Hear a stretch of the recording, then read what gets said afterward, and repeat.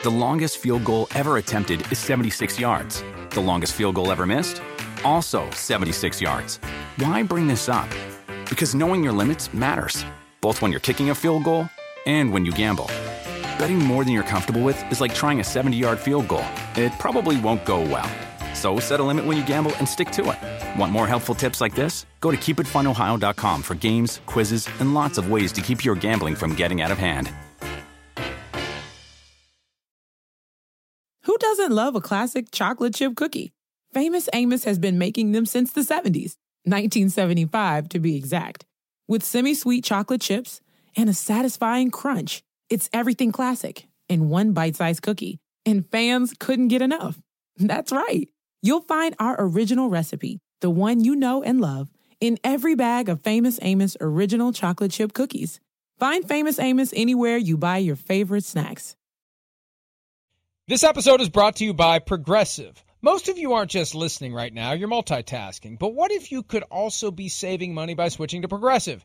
Drivers who save by switching save nearly $750 on average, and auto customers qualify for an average of 7 discounts. So multitask right now. Get your quote now at Progressive.com. Progressive Casualty Insurance Company and affiliates, national average 12-month savings of $744 by new customers surveyed who saved with Progressive between June 2022 and May 2023. Potential savings will vary. Discounts not available in all states and situations. You don't really put reading glasses on either? I don't know if I really realized that.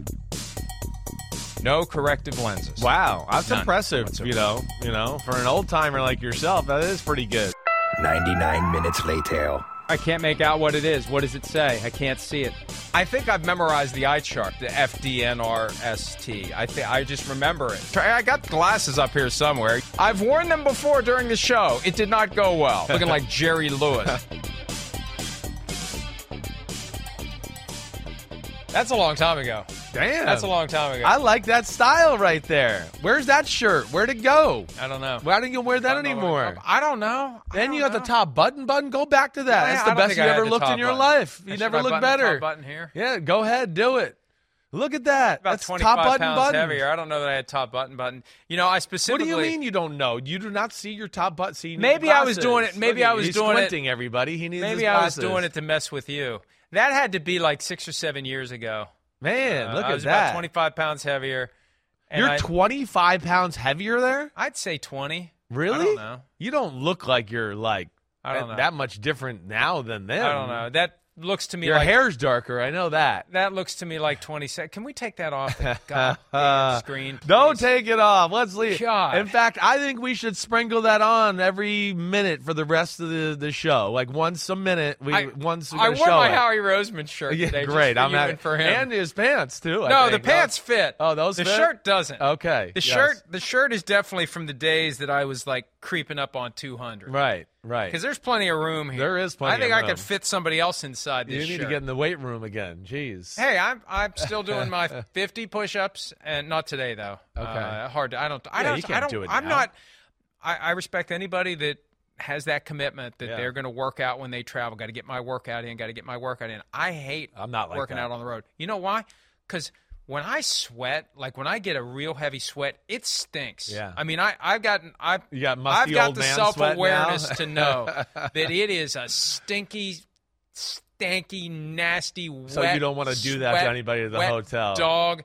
Well, I don't want to have a bag of nasty, you're talking about your own stinky stuff. clothes that I got to haul around. Right. Like, I don't care what you do with that. I don't care what you put it in, unless you like. You got to put it in like the plastic cleaning bag from the hotel. I don't think that's enough. And then I don't know how stinky you are. I think you just burn them. Yeah. I think, but it's just. Well, work out in that shirt and burn it later today. All but right? it's just that. Get a I new mean, one. you know, get that black one back. When every pore on your body is oozing sweat for an hour, it's it becomes. Oh, trust me. I mean, yesterday I worked out, or no, Saturday, and I was literally in the gym going, wait, do I have weed just pouring out of me or what? I felt like if you walked by me, people were like, is somebody hitting the bong here? It smelled like it was pouring out of me. But yeah, you got to that age, and I'm starting to get to the age of like my body smells different too. Like I'm like, damn, I feel like I got a little bit of an older man smell to me when I smell underneath my armpits. Right? I don't know. For me, it's not, because this isn't a new development. I mean, well, yeah, you've been old for a while now. No, I'm talking about, I think back to, I remember the summer of '88 before I started law school. That was the first time I ever heard the phrase global warming, because it was like 90 degrees every day. Yeah. And I would play a lot of basketball. I was working out a lot. I was running. Like, I would be in a full-on sweat 2 or 3 times a day. And I'd just go home and, throw the clothes into the washing machine, and Mom would have to deal with it. But I got to the point by the end of the summer, I had to throw all of my T-shirts away. There was no getting them clean from all the sweat and just all the body grime. Yeah. Isn't this lovely? This is great. Please enjoy your eggs on this Monday morning.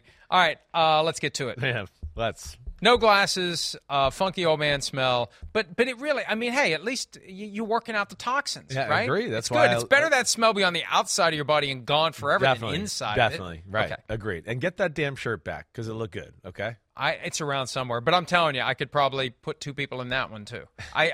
The bigger the shirt, the thinner you look. That's why I think that's like a really big shirt. Yeah. So I'll see if I can find it, Okay. and if I can find it, I'll wear it for you. Good. Sometime this week. Thank you. Fill in the blank. And this is based upon the schedule that obviously became available last Thursday. The rookie quarterback most likely to win his Week 1 debut. Most likely to win his Week 1 debut is who? Bryce Young is at the Falcons, where the Panthers are 2.5-point underdogs. C.J. Stroud is at the Ravens, where the Texans are 9.5-point dogs. Anthony Richardson of the Colts is hosting the Jaguars, where the Colts are 3.5-point underdogs. Who's most likely to win? Well, I mean, first off, we're assuming, right, they're all going to be the starters, which I think we all know all these organizations want to make these guys the starters. They could say whatever they want. No, I think that's part of the guess. You have to guess that they're going to play and they're going to win. Okay, all right, that's part of the guess. All right, well, either way, I don't like Texans at Ravens, all right? No matter who the quarterback is or whatever, so I don't like that. The one I'm going to go with here, I'm expecting the Falcons to be an improved football team. I'm going to go with Anthony Richardson. I know the Jaguars are a really good football team. Hear my logic, though.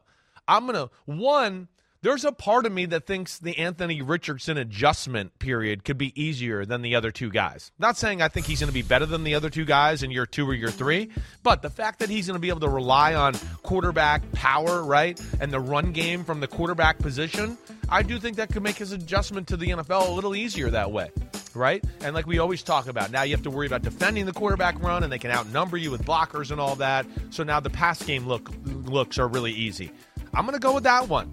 I think that the unknown of what Shane Steichen and the offense is going to look like is an advantage for the Colts and a disadvantage for the Jaguars. I think also you could see Shane Steichen loading the cannon with everything he's got to try to beat Doug Peterson and the Jaguars Week 1, just to establish this new day. We're going to turn the page. Right. It may hurt us down the stretch, but we're going all in and all out to win this Great game. impression. We're going to get everyone focused and driven, and we may have nothing left when it's time to play the Texans the following week, the Ravens after that, and then the Rams. They can get off to an interesting start. 100%. Those are some winnable games. For other teams, maybe not for the Colts. But if the Colts are going to be improved, I still got this damn button. If the Colts are going to be improved, they have a chance to come out of the gates, win some games, build some confidence, and then set themselves up for a stretch run that, look, this gets back to the whole schedule rotations. They've got the NFC South. They've got one of the weaker divisions in football, and they play in one of the weaker divisions in football. They could win some games. They could make things interesting. But I'm going to agree with you. You are. I think Anthony Richardson, assuming he starts, but that's part of the calculus, I think he will start, and I think he's got the best chance to emerge from Week 1 with a victory, and we're going to be surprised by it if it happens. But maybe not, because I could see the Colts and I could see the Jaguars having a little bit of a letdown. Maybe take a little while to get started. Sure. Right. Thinking they're better than they are. Sure. It's going to be a challenge for Doug Peterson to get them properly focused. Yeah, I don't disagree with that. And again, with that element of the run game with the quarterback and all that, I do think that helps Anthony Richardson. All right, next topic. The second-year starting quarterback most likely to have the best start is who? The choices are Kenny Pickett, who's got the 49ers, Browns, Raiders, and Texans to get rolling. Desmond Ridder of the Falcons, who's got the Panthers, Packers, Lions, Jaguars. And Sam Howell, the guy in Washington, They opened with the Cardinals, at the Broncos, Bills, and Eagles. Those last two games. Which second-year quarterback most likely to have the best start? Well, easily Kenny Pickett's the best of this group here, right? I mean, we know he's still young and he's still growing, but he's the best one of the group. Their offense is better. I don't think there's any denying that, as far as where they were last year. I expect him to be better. They've made improvements to the O-line. We know they got good receivers. Freiermuth is a good tight end, right? To where I expect Kenny Pickett to look good this year. Now, I mean, the first game of the year is tough. Oh, yeah, thanks. I get to play the best defense in football, and the 49ers are the second best behind the Eagles, right? So that's not easy. But I clearly think that he is in a little bit of a different class than the other two guys as a player. I don't know what to expect from the other two guys. Sam Howell, we saw in one game that meant nothing for the Cowboys, really, right? Desmond Ridder, he played, the last 3 to 4, and it was a little all over the place, and it was inconsistent. So, Pickett's the best player there, but I will say, okay, for the sake of, if we're talking about wins and losses to have the best start, I'm going to go with Desmond Ridder right here. I don't think he's going to play as high-level football as Kenny Pickett. No way. I don't. But I think the way they're going to play football and run the ball with that offensive line and then, of course, Bijan Robinson, and I expect the Falcons to be one of the more improved teams, and it's Carolina and Green Bay at the start, I'll go with them. But like I said, I don't think he's as good a player as Kenny Pickett right now. I'm going to go with Sam Howell. All right. Look, I don't know how many different ways the Commanders can tell us they believe in Sam Howell. I know. And the X factor in all of this, we talked about the Vikings defense and all the personnel changes, and then we properly focused on Brian Flores. I think the guy that we need to mention as it relates to Sam Howell is Eric Bieniemy.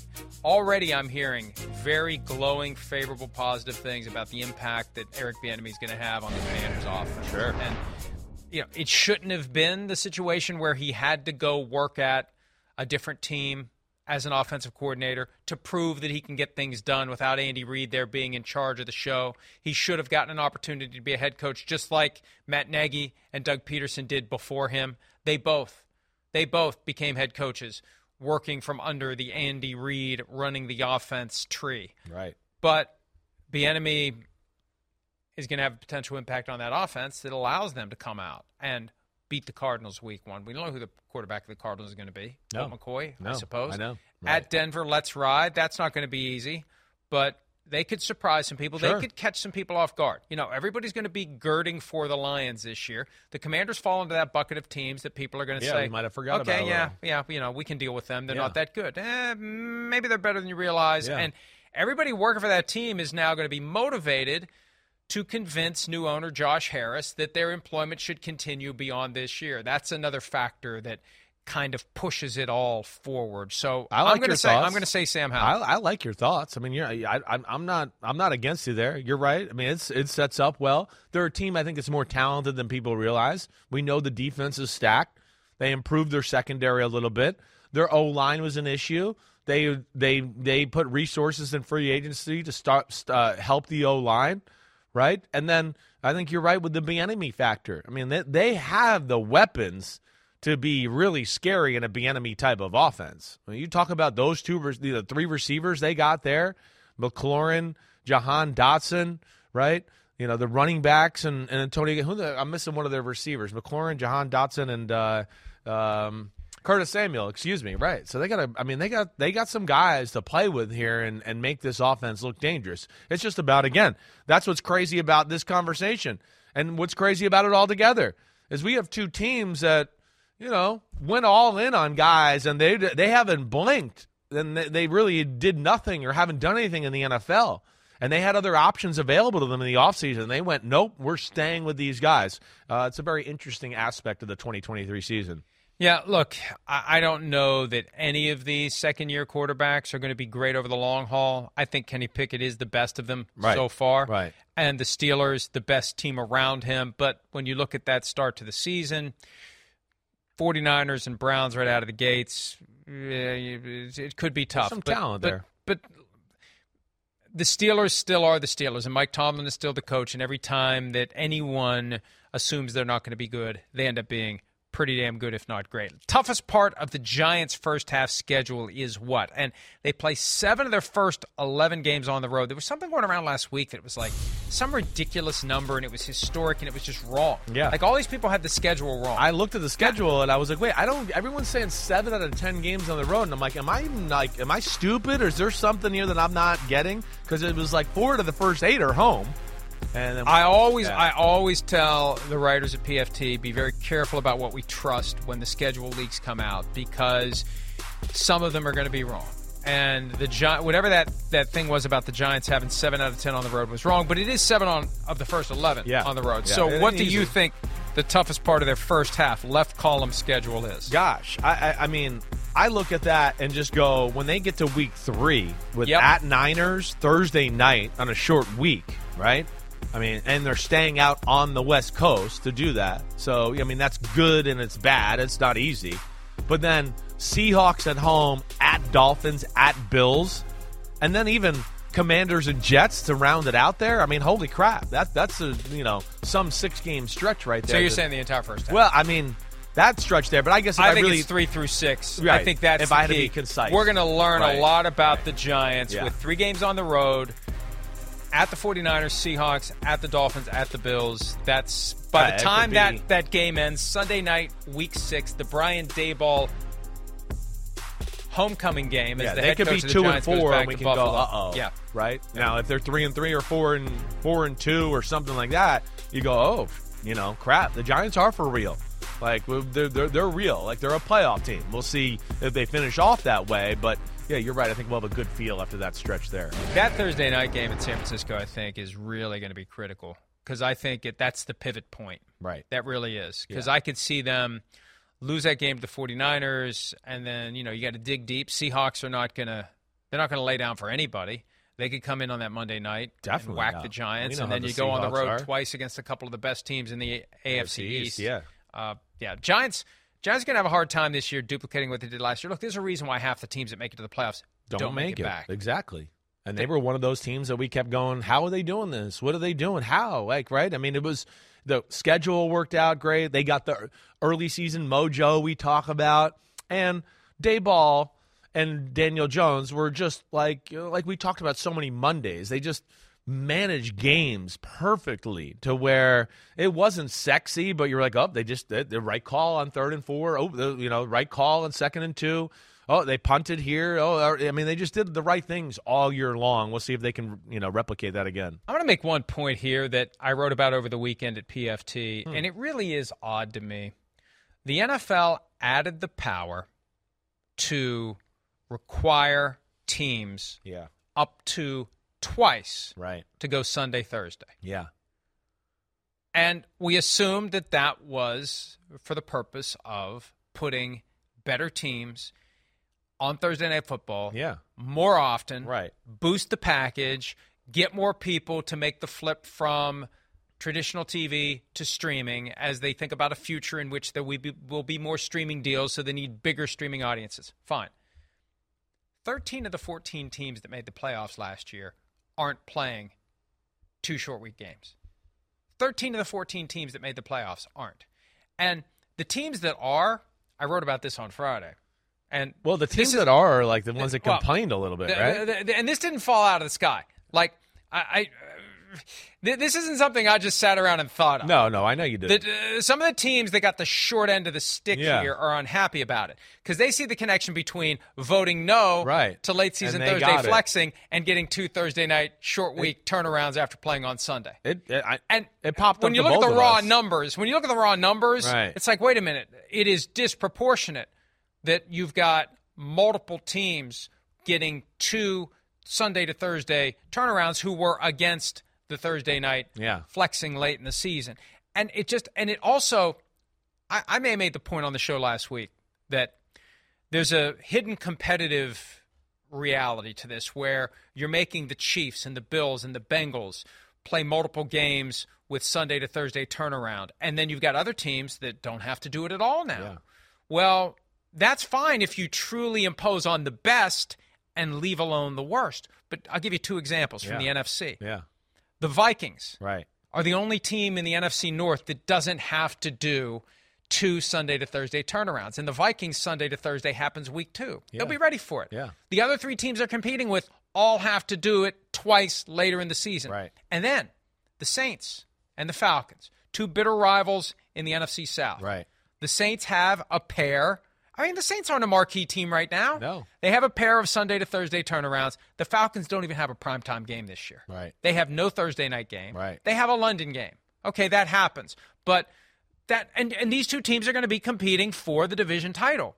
And that is a real issue. I mean, there's a reason why it was just 1 per team every year. It smooths out any competitive disadvantage. Now, there's, again, if it's the best and the worst, if the best are being imposed upon and the worst are getting a pass, that's on the margins. We're getting into the cluster of the middle, and we're imposing on some and not others, and that is going to be a potential competitive reality that undermines the integrity of the season. Yeah, I don't disagree. I mean, it is. It's now, listen, I have compassion, and I feel I know it's not easy to make the schedule, and there's a lot of moving parts and whatever else, but you're right. It does not the seem...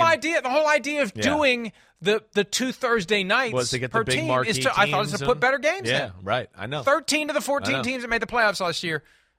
No double up on Sunday to Thursday. It makes no sense. Yeah, it's a valid point. The only thing I can think about with that is just that the NFL saved a lot of those teams for Sunday night and Monday night, right? And the 425s, where I'm sure the other big networks really wanted to save those. That's the only thing I can think of to maybe why it bounced to Thursday night a little bit that way. It's just unusual that they had that power and they didn't use it more. It does seem either way that they tried to get those guys back that said no or voted no. Well, and they're voting again. Just seems fishy. I don't know if that's real. It seems fishy. They're voting again within the next couple of weeks. I have a feeling some of those no's are going to flip the yes when they realize there may be a downside to persisting in the position against the Thursday night flexing. Resistance is indeed futile when it comes to that. Let's go ahead and take a break. We cannot resist the clock. Will the Jets get some extra commitment from Aaron Rodgers soon? Hey, look at that guy there. Whoa, forget about it. I make this trip all the way up here, and this is how I get treated. This is how you get treated. I'm never coming back. Welcome to freaking New York, you mofo. Or, you're here. Are we at break yet? Because I really want to drop an F-bomb. Pete, cut to break. I'm excited about being here. I expect to be here for the duration of the offseason, just to get to know the guys and put together some fun events to start that team building, which I think is really important this time of year.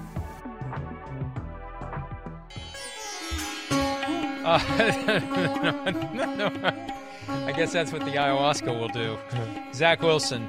Hey, look, this is part of the play. Not going to get a lot of MILFs there with that look right there. Thank you very much. This is part of the play that the Jets are trying to do here. It is get a short-term boost via Aaron Rodgers and long-term develop franchise quarterback in the form of Zach Wilson by getting him properly schooled in how to do what he needs to do. Right. I really wonder how well they're going to get along when they're pressed into the same space on a regular basis. I wonder if somebody makes a snarky comment or something. I don't think so. Can Zach Wilson truly suppress competitive nature, and how's that going to click with Aaron Rodgers? How's Zach Wilson going to conduct himself? Is he going to keep his mouth shut? I mean, he's in a tough spot. Jordan Love was able to do what needed to be done because he had never been the starter there. Right. Zach Wilson's been the starter. Yeah. And then he's been thrown aside. And now he's expected to sit and wait while Aaron Rodgers runs the team for as long as he wants to. Is it going to be 1 year? Is it going to be 2 years? God forbid it's going to be 3 years, because then the Zach Wilson era never starts. But I think that's one of the big keys. How long is this going to last? 1 year or 2 years? That has a huge impact on Zach Wilson, especially because if it's 2 years, that runs through his rookie deal. Right. And I doubt they're picking up his fifth-year option after this season. I wouldn't think so. Right. No, you're right. I wouldn't think they are either. So, to your first part of that, I think they're going to get along just fine. The way it works in the NFL, locker room, building, whatever, we already know who the king is. He's walking around with no shoes on the first day, so he's the king. That's going to be made apparent to everybody, even a guy like Zach Wilson. 2, I think Zach Wilson's smart enough to realize kind of what we talked about, earlier in the show. He's never really had the guy or a guy really be able to show him and go like, no, this is how you want to be the man. This is how you work on a Wednesday or a Tuesday.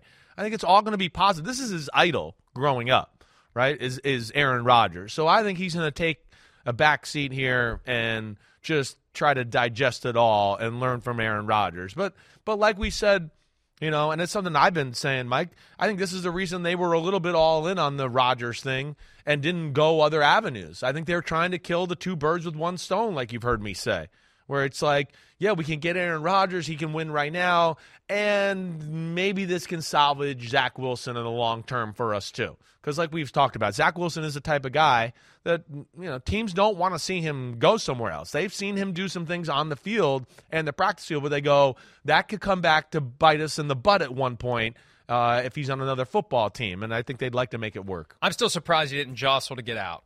Yeah. There was the report from Jay Glazer of Fox right after that Thursday night debacle against the Jaguars that they're done with Wilson. Right.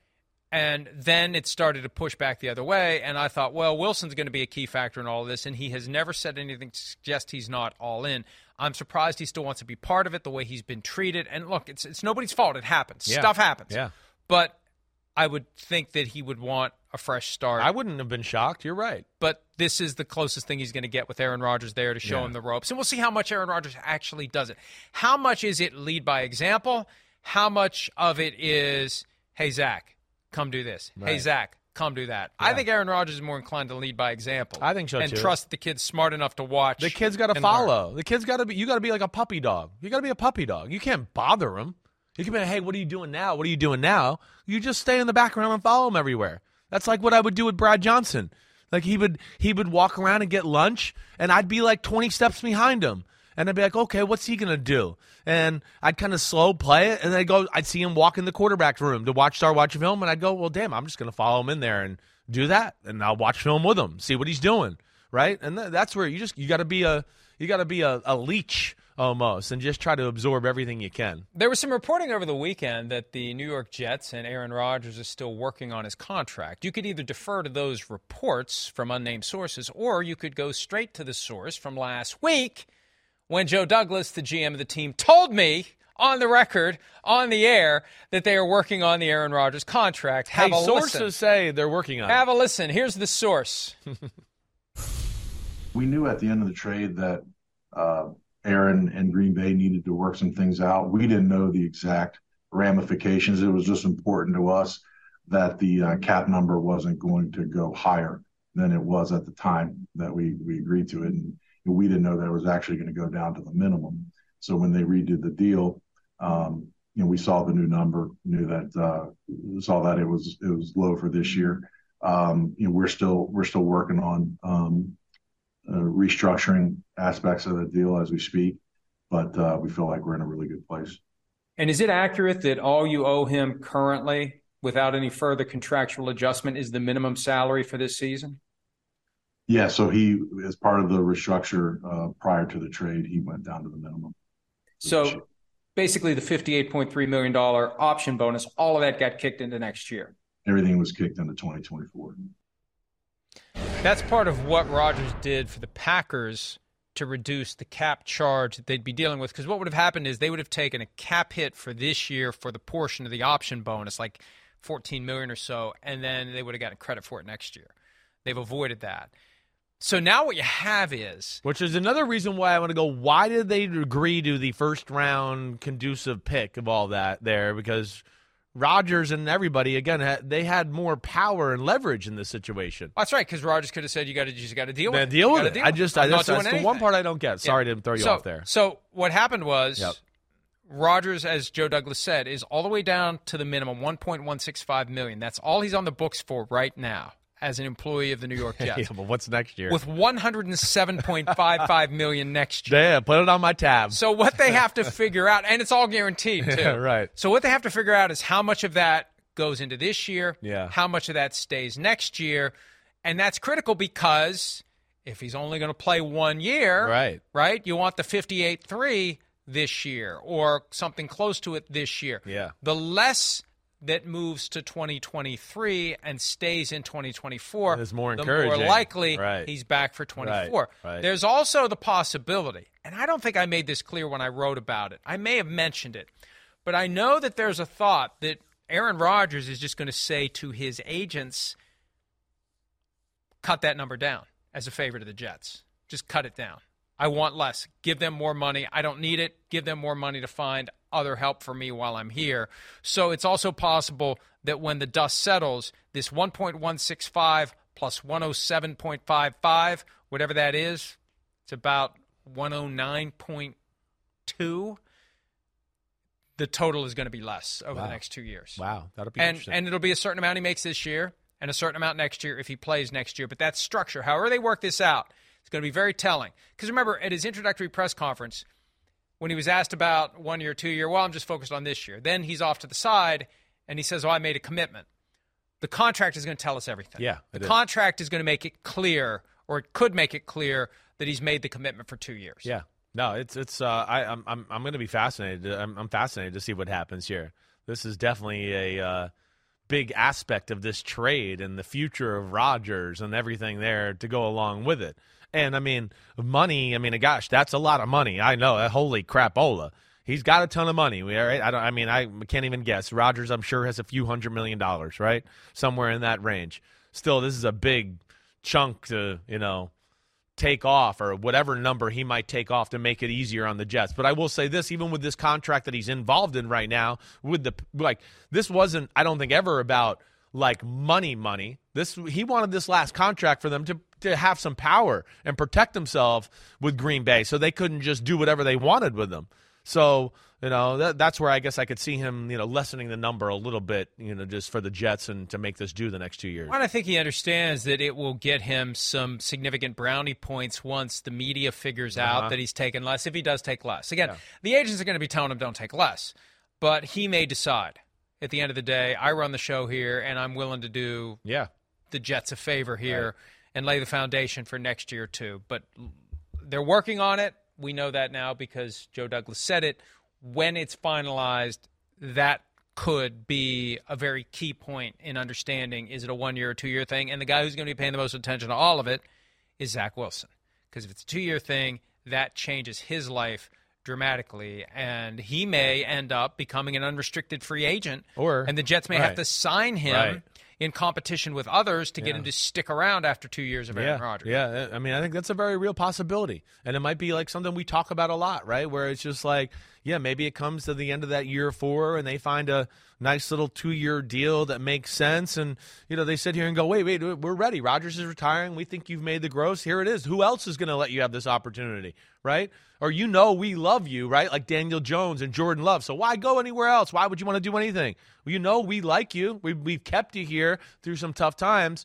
I think that's probably what they're planning on or trying to make happen here. I hope a year from now, if Rodgers is staying, and they're up against the 5th-year option for Zach Wilson. Right. I hope Wilson doesn't agree to some Band-Aid like Jordan Love did. I think that's a unique situation that should not be duplicated very often, because what Wilson needs to say next year is pick up the option or don't. Yeah. And if you don't, I'll be a free agent next year. Because what benefit does he have in getting a little extra money to be on the bench?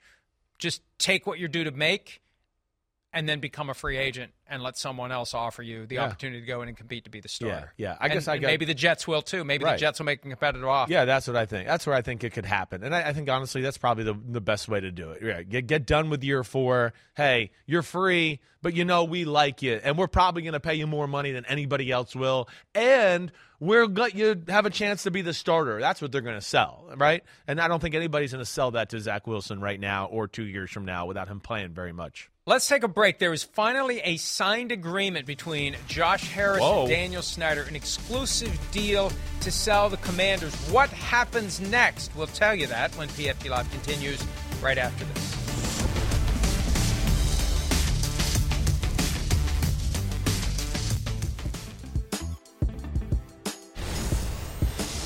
The deal is signed. Josh Harris buying the Washington Commanders from Daniel Snyder for $6.05 billion.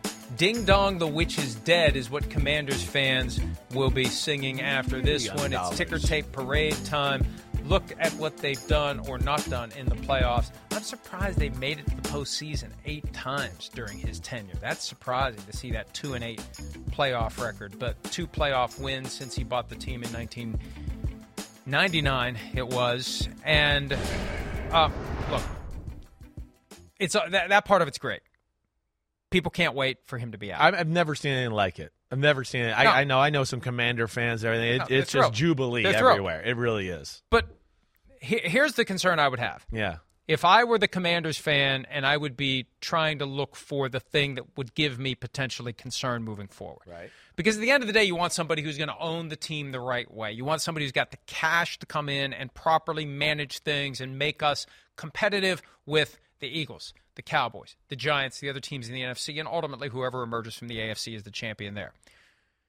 There's been enough reporting about some issues with the deal. Yeah, I that saw suggest maybe Josh Harris is right on the line of having enough money to pull this off. Right. And maybe they're going to have to look the other way on a few things to pull this off. Oh, wow. Maybe they're going to have to bend some rules or disregard some regulations to pull this off. But the reality is, at the end of the day, if 24 or more of the owners are going to vote for it, they can do whatever they want. Yeah. They could change enough of the rules that you or I could be the owner. They could just disregard the requirement of 30% equity ownership when you buy the team. But there's issues with debt and how the debt is financed, and the number of limited partners is going to slow this down because there's so many of them. Now it's fewer than the maximum, but there's so many people that have to be vetted. They're probably not going to get this done before the next league meeting later this month in Minneapolis, although they'd like to get it done.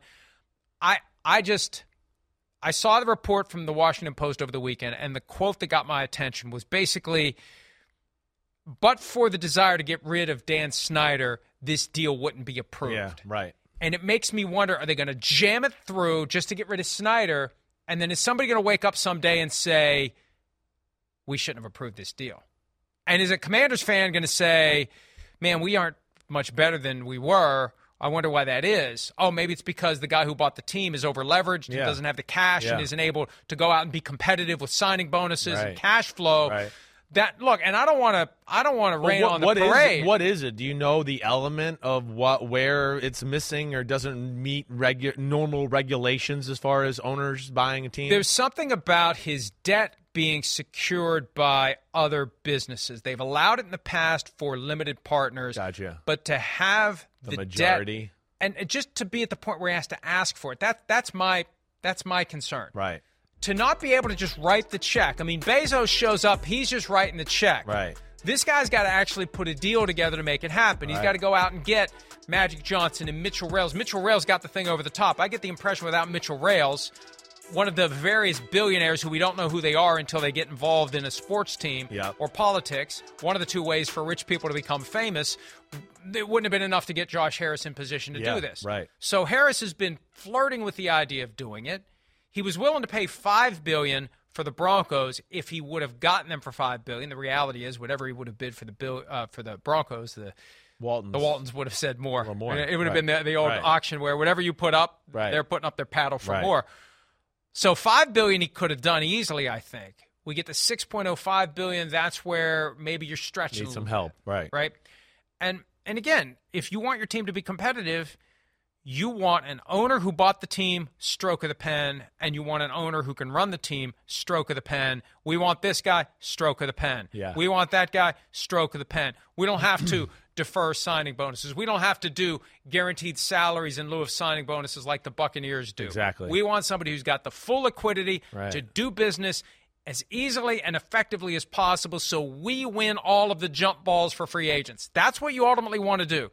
You want your financial condition to never put you in a position where you're going to lose a jump ball for free agents. That would be my concern if I'm a Commanders fan. Yeah, I think that's fair. That's fair to. I mean, as we've discussed this before, it's one of the unspoken advantages, disadvantages in the NFL, right?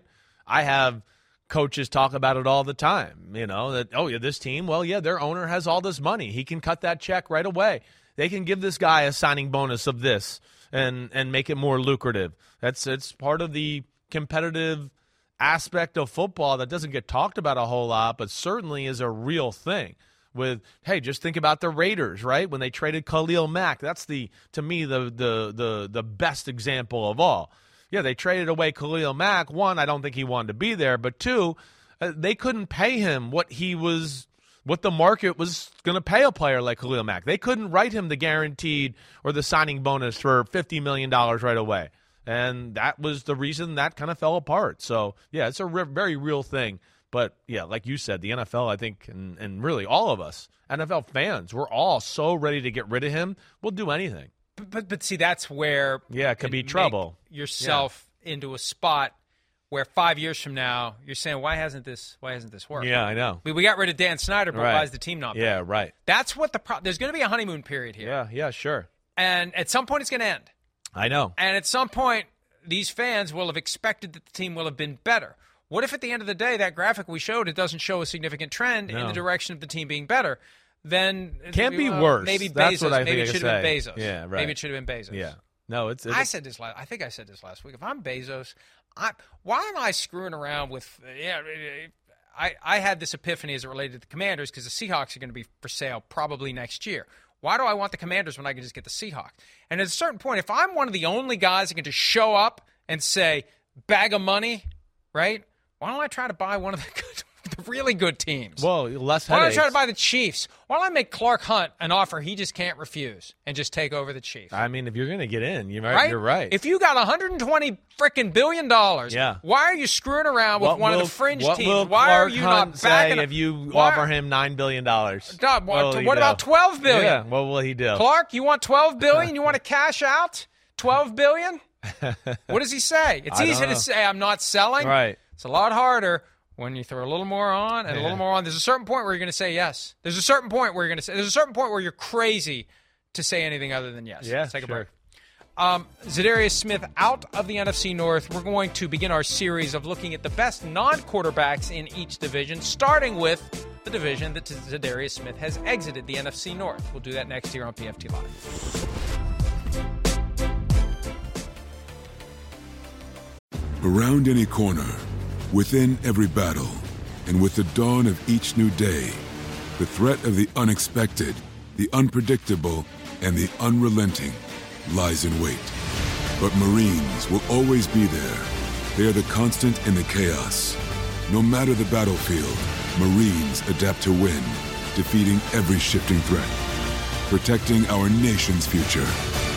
The few, the proud, the Marines. The longest field goal ever attempted is 76 yards. The longest field goal ever missed? Also 76 yards. Why bring this up? Because knowing your limits matters, both when you're kicking a field goal and when you gamble. Betting more than you're comfortable with is like trying a 70-yard field goal. It probably won't go well. So set a limit when you gamble and stick to it. Want more helpful tips like this? Go to keepitfunohio.com for games, quizzes, and lots of ways to keep your gambling from getting out of hand. Spectrum One is a big deal. You get Spectrum Internet with the most reliable internet speeds, free advanced Wi-Fi for enhanced security and privacy, and a free Spectrum Mobile Unlimited line with nationwide 5G included, all while saving big. For the big speed, big reliability, and big savings you want, get Spectrum One. Just $49.99 a month for 12 months. Visit spectrum.com/big deal for full details. Offer subject to change. Valid for qualified residential customers only. Service not available in all areas. Restrictions apply. You know, this could solve the whole problem of dumping the hot water into the garbage. Food or beverages not allowed in studio. No food or beverages allowed in studio. Yeah, well, that's a bunch of BS. I see crumbs and crap on this table all the time. People are eating here all the time. All I know is to the extent that we're trying to strike this balance between the ethical dilemma of this crazy-ass notion that your coffee is somehow going to be better if water that is hot is poured out of it just before the coffee is poured in. Right. And the inconvenience to the people who are here busting their asses to keep the place clean by pouring water into a little office-sized garbage can.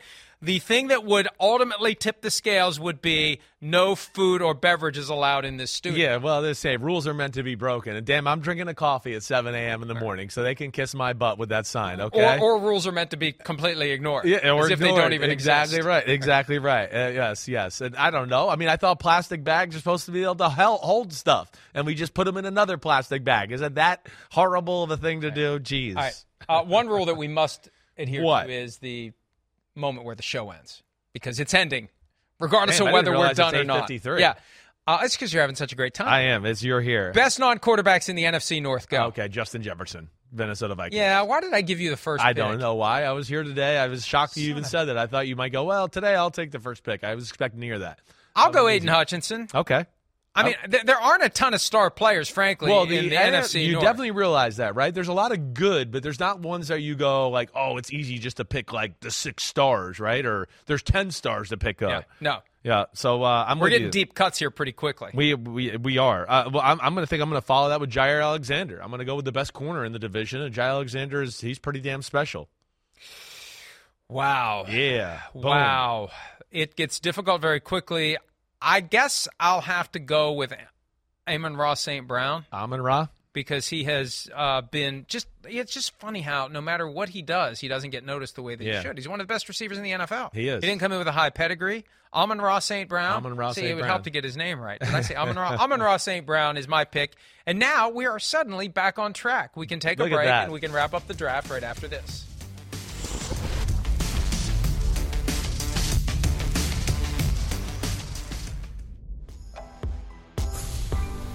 All right, those are the picks so far. The best non-quarterbacks in the NFC North. I got 2 Lions. Chris has a Viking and a Packer. You going to put a Bear up there? We don't have a Bear I yet. am. I'm spreading the wealth a little bit. I mean, I am. I'm going to give everybody a little love here. I'm going to DJ Moore now. I mean, DJ Moore, the guy they traded, the Chicago Bears acquired him from trading the first pick to the Carolina Panthers. You've heard me say it for a number of years. I think he's a superstar. I mean, if he was on a better team the last few years with a top-end quarterback and offense, he'd be a household name.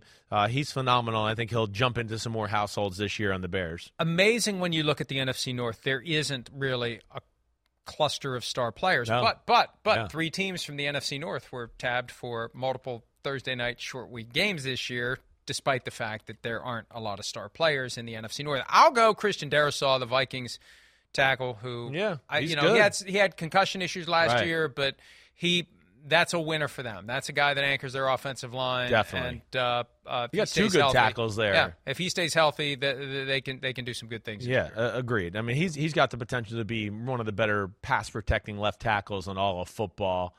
Bakhtiari is another guy that's there, but he's been injured, right? It's like, what exactly is he, right? He's ready to move on. It seems like it. Feels like it. Penei Sewell's another lineman that's coming up in the there's some young, unproven guys in the NFC North. I think that's what you look at with the Christian Watsons and the Chase Claypools and T.J. Hawkinson's just jumping on the scene here. So I think there's a lot of that in this division to be had. Well, let's do it again tomorrow. Let's do it.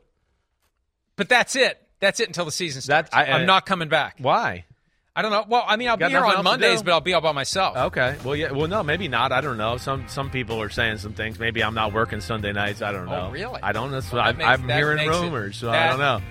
So I might be back in the fall with you on Monday. If you're back on Mondays, I will be here every Monday during the season. Okay, that's awesome. Deal with you. All right, don't bring that shirt, though. Pete's surprise. I'm going to wear it every freaking week, and I'm going to sweat in it beforehand. Oh, great. Tomorrow. See ya.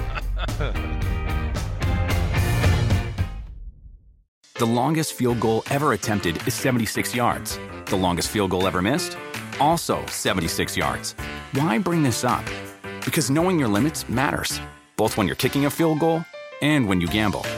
Betting more than you're comfortable with is like trying a 70-yard field goal. It probably won't go well. So set a limit when you gamble and stick to it. Want more helpful tips like this? Go to keepitfunohio.com for games, quizzes, and lots of ways to keep your gambling from getting out of hand. Life is a highway, and on it there will be many chicken sandwiches. But there's only one McCrispy. So go ahead and hit the turn signal if you know about this juicy gem of a detour.